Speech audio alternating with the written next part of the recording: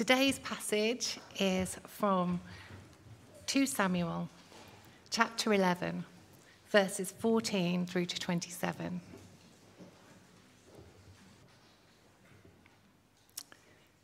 In the morning, David wrote a letter to Joab and sent it with Uriah. In it, he wrote, "Put Uriah in the front line where the fighting is fiercest.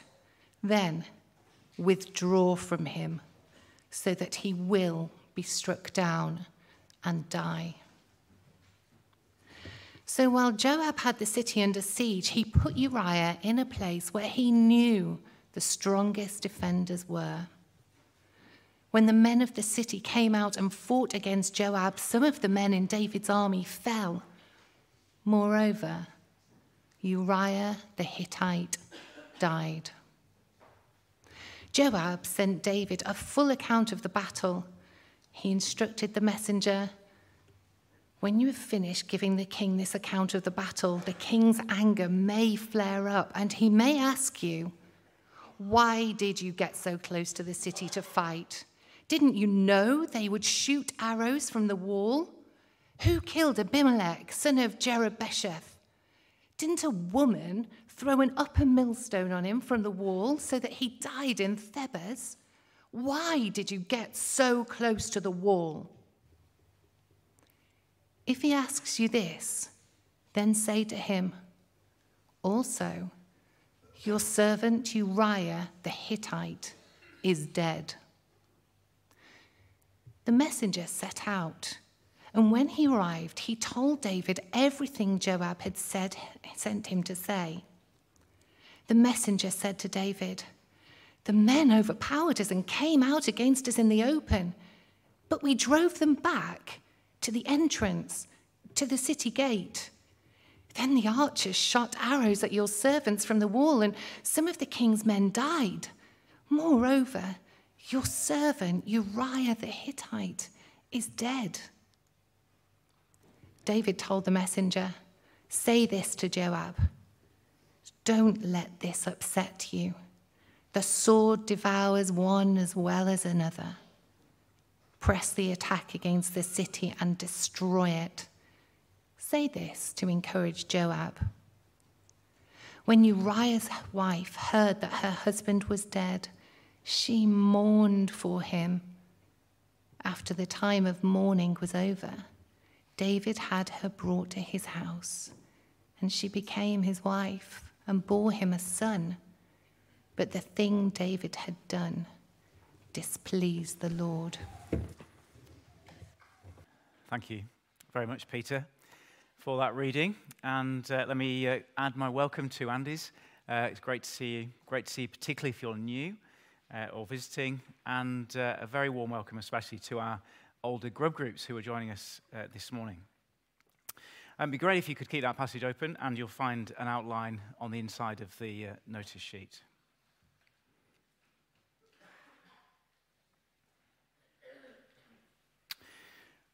And I hope you don't mind, but I want to start this morning with a bit of a personal question. Don't shout out the answer, it's personal, but do be honest. Here it is. Could you deliberately kill someone? Can you imagine yourself reaching a point when you intentionally plan to end someone's life? Could you plot the murder of another human being and carry it out? Can I ask you to think about this honestly? Do you have it in your heart to do it? Now, I must say, none of you look like murderers. But are you a murderer at heart? I begin with that question because 2 Samuel 11 records the true story of David, king of Israel, taking an innocent stroll on his roof, as we've already been reminded, just having some fresh air.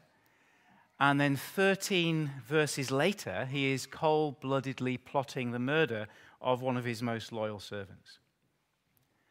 And this is David, who I've been calling the most godly man in history. up to this point. A kind man, a generous man, a man who loves God and loves his neighbor. And this David gets out of bed, goes for a walk, and by the end of the chapter, he has become a murderer and is pretending nothing is wrong. It's quite a crash. It's quite a shock. It's a bit baffling for us, isn't it? And the question for us this morning is, if it can happen to David, can it also happen to you and I?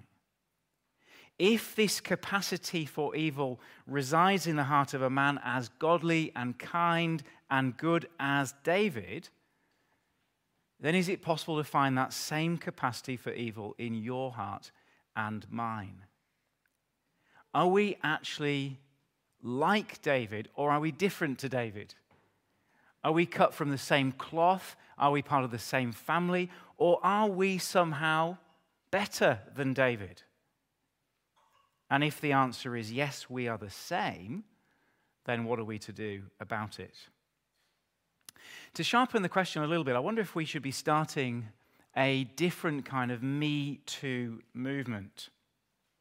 Now, I'm not knocking the original Me Too movement for a moment. This movement asks us to identify with victims of abuse. And I don't want to minimize that at all. We do need to identify with victims of various kinds of violence and abuse. But I wonder if what we need even more seriously is a different kind of Me Too movement. Not about me identifying with the victims of crimes, helpful and true and right and proper, that might be in its place, but one that looks at somebody like David, who represents both the best and the worst of humanity, and says, in all honesty, me too. I have the capacity in my heart for that kind of evil. Deeply uncomfortable, though it may be to admit. Well, that's the question confronting us this morning. Are we better than David? Or are we like David? Can you look at David and honestly say, me too? That is the question. But before we get into it, I want to ask a second question, and this is more to do with what this is that we're doing as we gather together and study the Bible. What are we actually looking at? What are these biblical narratives that we're looking at this morning? Because these Old Testament texts are absolutely unique, aren't they? There is nothing like them anywhere outside the Bible, and it's worth just having a moment just to kind of pause and think, what is it that we're doing as we look at them? What are these texts that we are taking so seriously? So let me give you three options. What do you think they are? Do you think these are stories, or do you think they are events, or do you think they're theology? See, some would say, well, they're stories, aren't they? They are brilliant narratives. We've been seeing that. They use the best storytelling technique of plot and character and dialogue and conflict and so on. They're stories. And other people say, no, that's not right. They're not just stories. They are events. They are grounded in history. They're about real people and events and places. They're true. And then someone else might say, well, hold on, you're both missing something. This is theology. This is the Bible. They're neither stories nor events. They are truths about God. Well, what do you think? Are they stories? Are they events? Are they theology? Well, of course, the answer is yes, isn't it?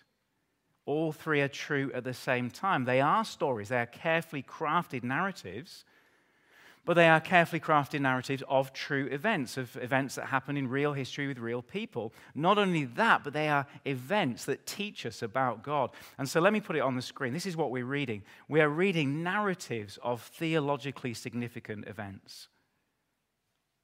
We are reading about events in a carefully crafted story that is here to teach us about God, narratives of theologically significant events. Now, I mention that at this point because you'll notice that this passage contains really just one event, narrated multiple times. I wonder if you notice it as Peter read. In fact, it's impossible to miss, isn't it? That single key event at the heart of the story is the death of this man called Uriah the Hittite, the husband of the woman David slept with in verses 1 to 5. that central event, did you notice, is actually reported throughout the chapter 5 times. Have a look at it. It's reported by the narrator himself in verse 15 and 17. And then it's reported again on the lips of Joab as he sends the message back to David, verse 21. It's reported again on the lips of Joab's messenger as he takes the message that Joab told him to take to David in verse 24. Sort of a third-hand account, that one. And then it's repeated one final time by the narrator in verse 26, this time from the point of view of Uriah's wife. And so throughout the chapter, we get this kind of a drumbeat of repetition of one event, the death of one man. Put Uriah in the front line, so he'll be struck down and die. Moreover, Uriah the Hittite died. Say your servant Uriah the Hittite is dead. Your servant Uriah the Hittite is dead. Uriah's wife heard that her husband was dead. And Bible readers might recollect a similar drumbeat in Genesis 4 to 11. After the sin of the first man, Adam, which we are told brings a reign of death over to the whole world, we are told with each successive generation, and he died, and he died, and he died. And so we're looking at something here that is parallel to Genesis 4 to 11, when the reign of sin came over to the world, but this comes from David's sin, and it's focused down on the death of one man. And so by the end of the chapter, we know, don't we, what this chapter is about. It is a narrative of one event, the death of Uriah the Hittite. There's no possibility of missing it. But what is the significance of that event? What is the theological significance? What does it teach us about God? Well, that question is not always easy for answer, but in this case, we're given a huge help in verse 27. The very last line of the passage, we are told the significance of the event. Have a look at it, verse 27. But the thing David had done displeased the Lord. Literally, the thing David had done was evil in the eyes of the Lord. Well, let's look at the event then and their significance under the headings you'll see on the sheet. You may notice between verses 13 and 14 that the scene shifts from evening, verse 13, to morning, verse 14. And we're not told what happens in between, but we can easily imagine. In verse 13, you'll remember that David's second attempt to hide his adultery with Bathsheba has failed. And so he decides to get Uriah drunk so that Uriah will go home and sleep with his wife so the baby can be passed off as his own. But you'll also remember that Uriah refuses to do that. He refuses to go home. Instead, verse 13, sleeping among the servants. And so how are we to imagine the night passing between 13 and 14? Well, we can picture Uriah sleeping off his drink. And meanwhile, what is David doing? Well, I imagine he is pacing about the palace, thinking, plotting, working out how he can get control of the situation. And so we come to verse 14. In the morning, David wrote a letter to Joab and sent it with Uriah.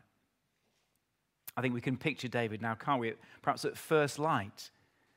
Having had a night of wondering and plotting and pacing, he sits down, he's made a resolution within himself. He's going to make a final attempt to cover his sin. It will involve his unfailing troubleshooter Joab, the commander of the army, over at the war front, happens to be the king's nephew, by the way. He sits down to write a letter, a very rare thing in the Old Testament. Most messages were just transmitted orally. But this message must not be seen by anybody else. This message is for Joab's eyes only. And so David reaches for a piece of papyrus. He spreads it out in front of him. He picks up a pen or stylus. He finds some ink. He dips the pen or stylus in the ink. He writes the instructions. He waits a moment for the ink to dry. He rolls up the letter into a scroll. He finds a piece of clay. He seals the letter with a piece of clay, sealed from prying eyes. And then he sends it back with the man who, of course, believes he is taking instructions between the commander and the king, Uriah the Hittite. Well, it's now the letter is on its way in Uriah's hand that the narrator lets us know the content, verse 15. In it, he wrote, put Uriah in the front line where the fighting is fiercest, then withdraw from him so he will be struck down and die. We need to remember this is plan C. Plan A was to subtly encourage Uriah to sleep with his wife, has failed. Plan B, to get Uriah drunk so he will sleep with his wife, has failed. This is now plan C, to send Uriah back to the front with precise instructions for how he himself will be conveniently killed.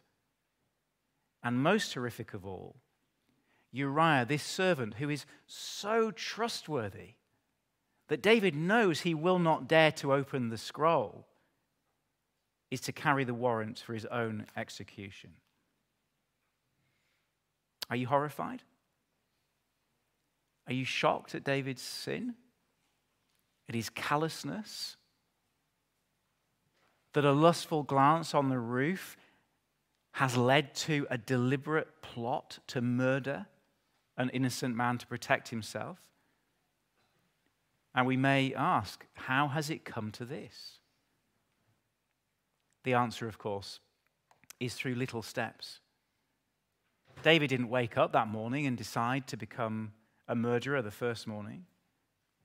He was drawn in step by step, each step bolstered by self-justification. Each step just convincing himself a little bit more that this was the right and only thing to do. Each step convincing his sinful heart that this was right in his eyes. A lustful glance, a one-night stand, a web of lies, and now murder. Well, I think if someone were to make a film of this, this would be a good scene. I think we'd have Uriah arriving. He would find Joab, deliver the letter to Joab. And in my imaginative film, I think Joab would read the letter in his presence. He would make eye contact for a moment with the messenger. Joab's heart, I think, would sink slightly, and he would send him off with his orders. And so, verse 16, so while Joab had the city under siege, he put Uriah at a place where he knew the strongest defenders were. You may have noticed that Joab doesn't carry out David's instructions exactly. He can see straight away that David's plan is not a good one. It's too obvious to put him in such an exposed position. It will reflect badly on his own military command and David's wisdom. And so he modifies the plan. But modifying the plan means that more people have got to be killed than Uriah alone. So verse 17, when the men of the city came out and fought against Joab, some of the men in David's army fell. Moreover, Uriah the Hittite died. Well, Uriah now has to report this to David. And the next section, 18 to 21, involves Joab preparing a messenger to take a very clever report back to David.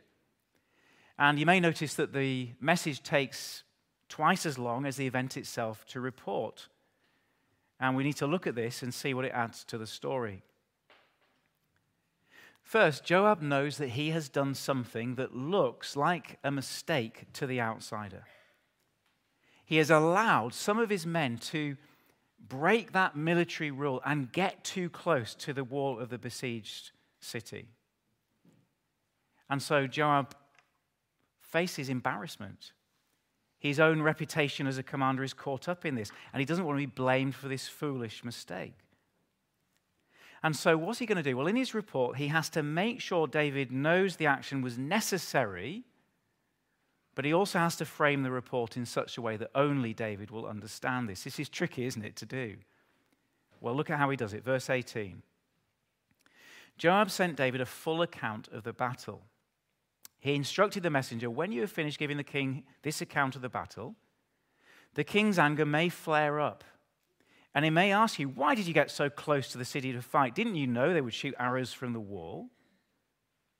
Joab anticipates David's show of anger at this strategy to cover the plot and to play the role of the caring king.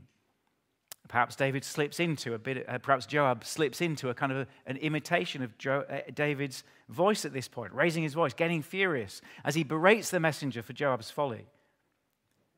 And so Joab instructs the messenger. He says, when David does this, when David sort of freaks out at what you've done, just say this: your servant Uriah is also dead, and that will stop him in his tracks.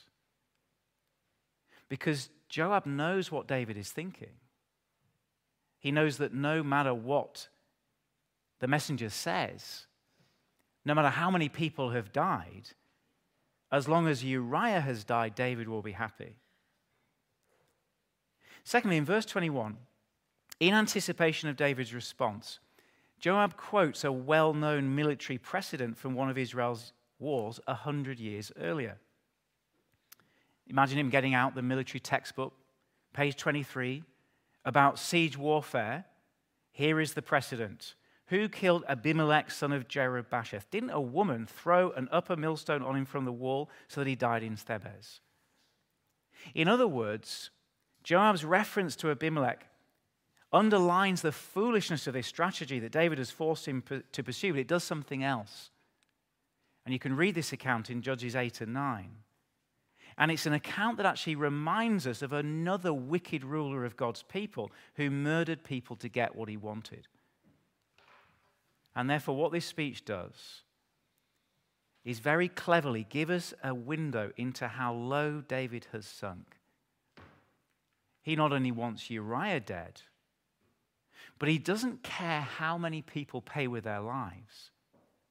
And what this means is that he has become like the worst of Israel's leaders in the past. But the narrator wants us to hear those words again. Your servant Uriah the Hittite is dead. Verse 22 to 24. This time, if it hasn't already got complicated enough, we're going to hear the words again on the lips of the messenger taking his message from Joab to David. Except for this time, just as Joab altered his strategy, now the messenger alters the message slightly. Verse 22. The messenger set out, and when he arrived, he told David everything Joab had told him to say. The messenger said to David, the men overpowered us and came out against us in the open, but we drove them back to the entrance to the city gate. Then the archers shot arrows at your servants from the wall, and some of the king's men died. Again, this is very clever. The messenger is actually protecting himself. David has a reputation for killing people who provide bad messages sometimes. And he doesn't want to face David's eruption of anger, and so he slips in the important piece of information before he can. It's also that now we see what actually happened. Now we learn that the Israelite soldiers ended up so close to the danger beneath the city wall that it wasn't a woman with a millstone that killed them, it was a load of archers, just as Joab should have expected. We're not told how many people died in the attack, but there is an ancient tradition in the Greek Old Testament that says it was 18. 18 men died so that Uriah could die.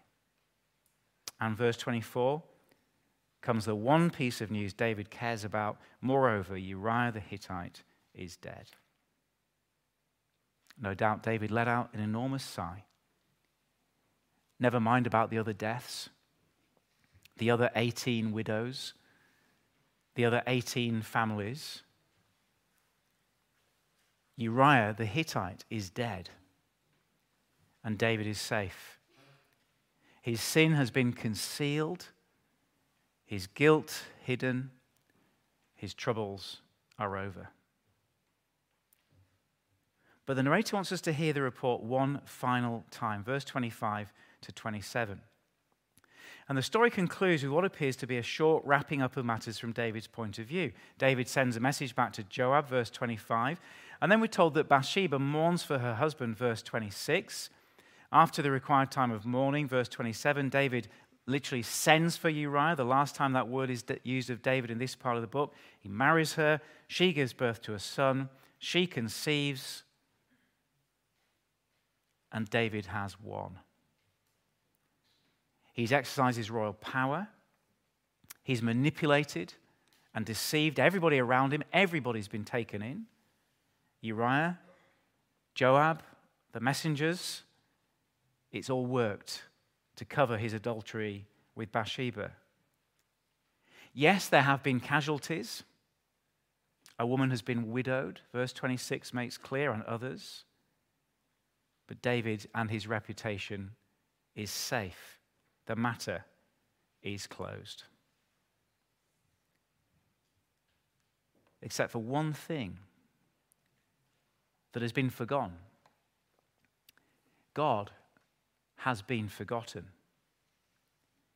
And for the whole of the chapter, there has been no mention of the Lord. David has been living as if God is not there. But the chapter ends with that final statement in verse 27. But the thing David had done displeased the Lord. Literally, the thing David had done was evil in the eyes of the Lord.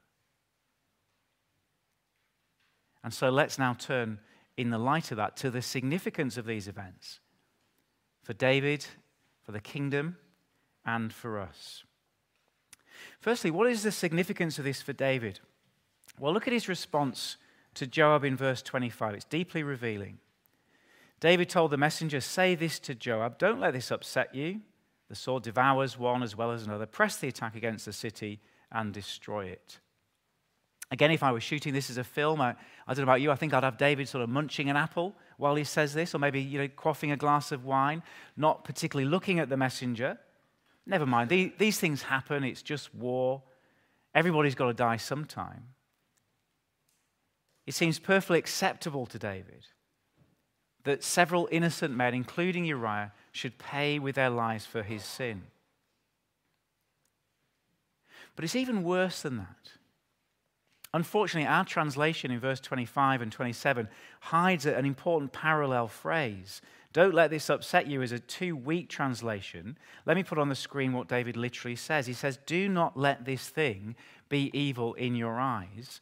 And this is parallel exactly with the statement in verse 27, which says, but the thing David had done was evil in the eyes of the Lord. Can you see how significant that is? By setting these two things in parallel, the narrator is showing us what is really going on in this chapter. The real issue is that David's perception of good and evil is different to God's. There is what is evil in David's eyes, and there is what is evil in God's eyes, and the two are no longer the same, and that is a problem. See, think about where we are in the book. David's reign looked good at first. He was God's choice of king. He was different to Saul. But now we see that actually David is like Saul, and he is unlike God. God and David are in different pages when it comes to good and evil. David has somehow ended up constructing his own moral framework so he can steal another man's wife and then kill the other man and not even think it is an evil thing. But God thinks differently. See, how has this happened? Well, it's happened in small steps, as I said. If you'd told David at the beginning he would be a cold-blooded murderer by the end, he would have been incensed, as we'll see next week. And yet by the end, this is what he has done. He has pushed through his conscience. He has ignored the word of God in his ears. He's justified himself. He's deceived himself.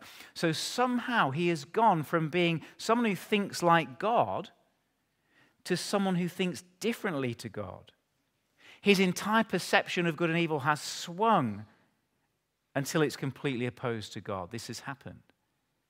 As Colin so profoundly says, all of a sudden, snap.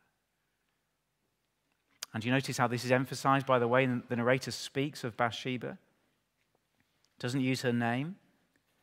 Doesn't call her the wife of David, but he insists on calling her Uriah's wife and Uriah her husband. This is how the narrator wants us to regard her, because this is how God sees her. And there's nothing David can do to change that. There is a right and wrong in this world, and it is God's to decide, not the king of Israel. David has become not just a murderer, but he's become the moral arbiter of his own world. The very essence of sin, according to Genesis 3, He has reached the point where he can no longer see sin as sin, where he calls evil good and good evil, where he cannot discern what is right and wrong, where he is blind. He is unable to do the very thing the king of Israel was supposed to do, which is understand and obey the law of God. Which means, secondly, we need to see the significance for the kingdom of God. I wonder if any of you here can remember the verse we learned last time we're in the book of 2 Samuel. It's part of a song David sings right at the end in chapter 23, and it's on the screen. He says, "The God of Israel spoke. The rock of Israel said to me, when one rules over men in righteousness, when he rules in the fear of God, he is like the light of morning at sunrise on a cloudless morning, like the brightness after rain that brings the grass from the earth." Here is a promise of where God is taking his world. It's a promise to remake the world as it was before, as fresh and pristine and perfect as the Garden of Eden. Can you imagine a world like that? No more abuse of women by men. No more cancer. No more animals going extinct in the rainforests. No more people traffickers. No more adultery or divorce or theft or lies. No more broken hearts. No more pain. No more tears. No more death. And isn't that the world we all want deep down? And isn't that the kingdom that God promised David? The kingdom that he promised would come from one of his own descendants in chapter 7. But now we can see that David is not that king. He is not the hero that we're looking for to sort out our world. And in fact, it will become apparent before too long that in chapter 10, we've reached the high point of David's life. Soon we will see this reign of death unravel. His baby will die. His daughter will be raped by her half-brother, who will be murdered by another son, who will rebel against David. And so it will go on in a decade of division and destruction and chaos and cruelty. And as we watch the sin and consequences of David's sin unfold and unravel through the nation, through his family, through the whole history of the Bible, we're seeing that the very best human being that has ever ruled in this world, in the end rules over a reign of death because he is a sinner.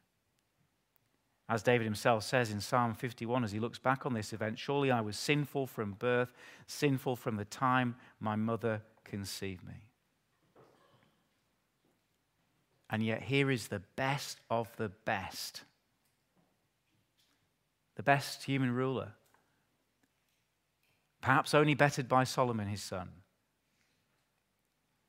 And so whenever human rulers reign, from the time of Adam to the present day, they are ruling with that remorseless drumbeat, and he died, and he died, and he died. And so as we see David reveal his true colors, we know who we're looking for. We're looking for one whose view of good and evil align with God. For one who never pushes past his conscience to get his way. Can you imagine a man like that? One who is fully human, who has come from the family of David, but whose view of good and evil aligns perfectly with God's. What a man he would be. Well, in 2 Samuel 11, we read that God was not pleased with David. But in Mark 1:11, we hear a voice come from heaven as a man called Jesus is coming out of the river Jordan having been baptized. And the voice says, "You are my son whom I love. With you I am well pleased." And so here is the one who will bring that rule of righteousness, who will rule in the fear of God. And his reign will be like the morning sunrise on a cloudless morning. The great surprise, though, is how the reign comes. That the reign of that righteous ruler is actually revealed paradoxically at the moment of his own murder. The perfect, sinless one is lifted onto a Roman cross to gather to himself all the collective, murderous hatred of humanity. It is aimed at him. It's absorbed by him, so he can bring the reign of death to an end. As he dies, death dies, and sinners can live. And so finally then, what is the significance for us? Well, I asked at the start, could you deliberately murder someone? Can you look at David and say, honestly, me too? If not, I want to respectfully say that the Bible says you are mistaken. History says you are mistaken. Jesus says you are mistaken. There's a moment, for example, in John 8, where Jesus is talking to a crowd of people, and he says, "You're determined to kill me. If God were your father, you would love me, for I came from God and now I'm here. But you belong to your father, the devil, and you want to carry out your father's desire. He was a murderer from the beginning." In other words, come to the foot of the cross and see if you can claim that you're better than David. We are no better than David. We're cut from the same cloth. We're part of the same family. We reign this world as sons of Adam, just as he did. Whenever we rule, we bring others under the rule of death, and we suffer under the reign of death ourselves. But as long as we can acknowledge this, death need not be our destiny. Because the grace of God is even greater than David's failure. And if we turn to Christ, who absorbed all the murderous hatred of all of humanity, then we may be forgiven and live at last under the reign of life. And so can I ask you to look at Romans 17, which is on the sheet at the bottom, which puts it like this: "For if by the trespass of the one man," that's Adam, "death reigned through that one man, how much more will those who receive God's abundant provision of grace and of the gift of righteousness reign in life through the one man, Jesus Christ?" Well, what do you think? Could you look at David and say, "Me too"? Well, if you can, look at Jesus and move from the reign of death to the reign of life. Let's pray that we'll do that now.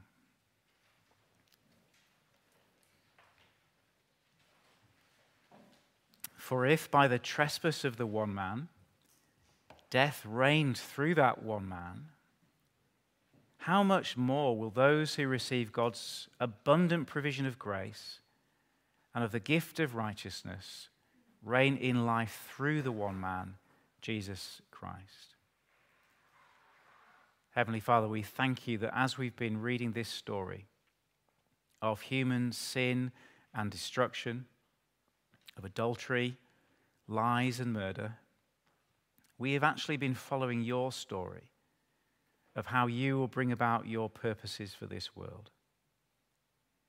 Thank you that the promise of the perfect kingdom that you made to David did not depend on him or his righteousness or ours, but on your beloved Son, living a sinless life, dying death in our place, and rising to offer forgiveness and bring us into your eternal kingdom. So we ask now that you'd forgive us and help us to put our hope in Jesus, who alone atones for sin, who alone reverses the chaos of a fallen world, and who alone reigns in righteousness forever. In his name we pray. Amen.